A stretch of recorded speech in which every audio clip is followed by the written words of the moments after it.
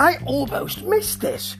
Yes, I did. I'd already watched it, and it was waiting for me to do the podcasting part of this, which is a vital part of podcasting. The clue is in the title, Steve. You don't need to be Sherlock Holmes to know that. God blimey, Mr. Holmes, you're a tough and no mistake.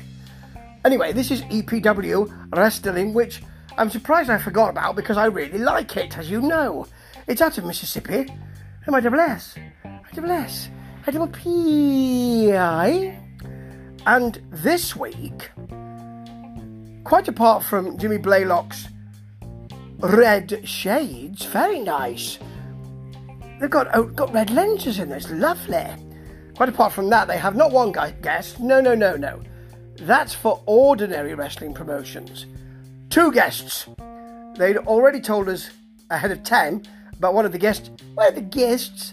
And then they give us a bit of a surprise with the other one. But let me start at the very beginning because it is a very fine place to start. First of all, it's Bone Crusher's women's title match, which he mentioned last week.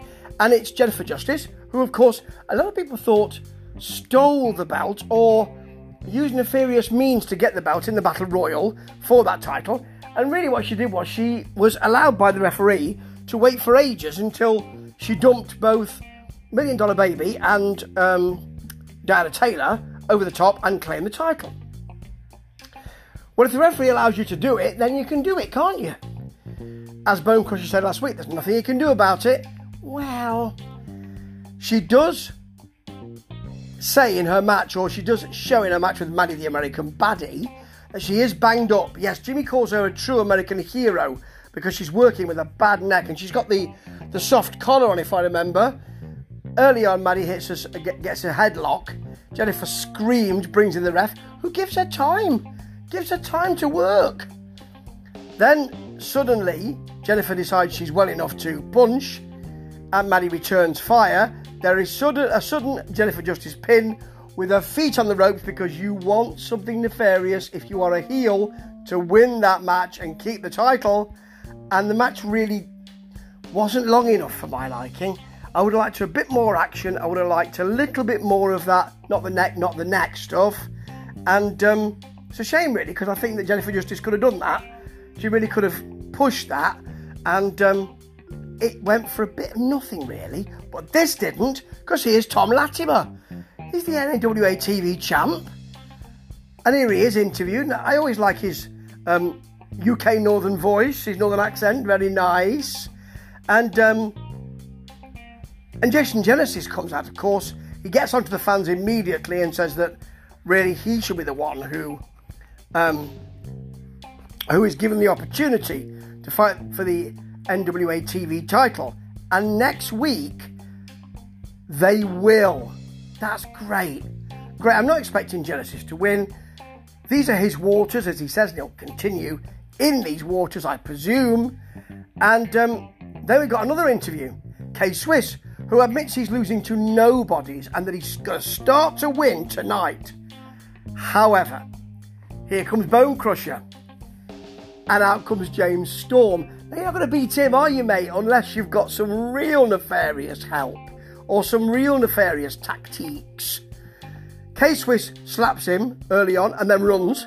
Probably a good way to... That's a good tactic, I would say. Storm blocks a punch, smacks in his own punches, hits a sling blade. K-Swiss, though, smacks Storm into the ring post, works a headlock, gets a splash, and a 2 count for that. There is an enziguri from James Storm, and a rather nasty DDT. K-Swiss kicks out, because he wants to win this. He's been losing to nobodies, and he wants to win to a somebody. Then you've got a spine buster from K-Swiss, and for a very long 2 count. I thought he'd almost got it. K-Swiss goes for the chair, wedges it in the buckles. You know someone's going for a ride here. There's a ref bump, and although Storm is thrown into it, he kicks out. The ref bump really went for nothing, to be honest, but it was good to see a bit of action like that. And then Storm hit the last call super kick for the pin. And it's a lovely ending because the fans are popping like they never have done in EPW in recent memory. And James Storm's delighted. Jimmy Blaylock is commenting on it. James takes the camera from the camera person at ringside and shows us the crowd, because that is why you're here. And you just end with him thanking the cameraman, saying, "No, thank you, mate." Really good, lovely way to end. Really warm feeling. Went very quickly. It's half an hour of goodness, and why wouldn't you want that? I'm so pleased I remembered, because I need to tell you how much I like it. Again. Ta-ta.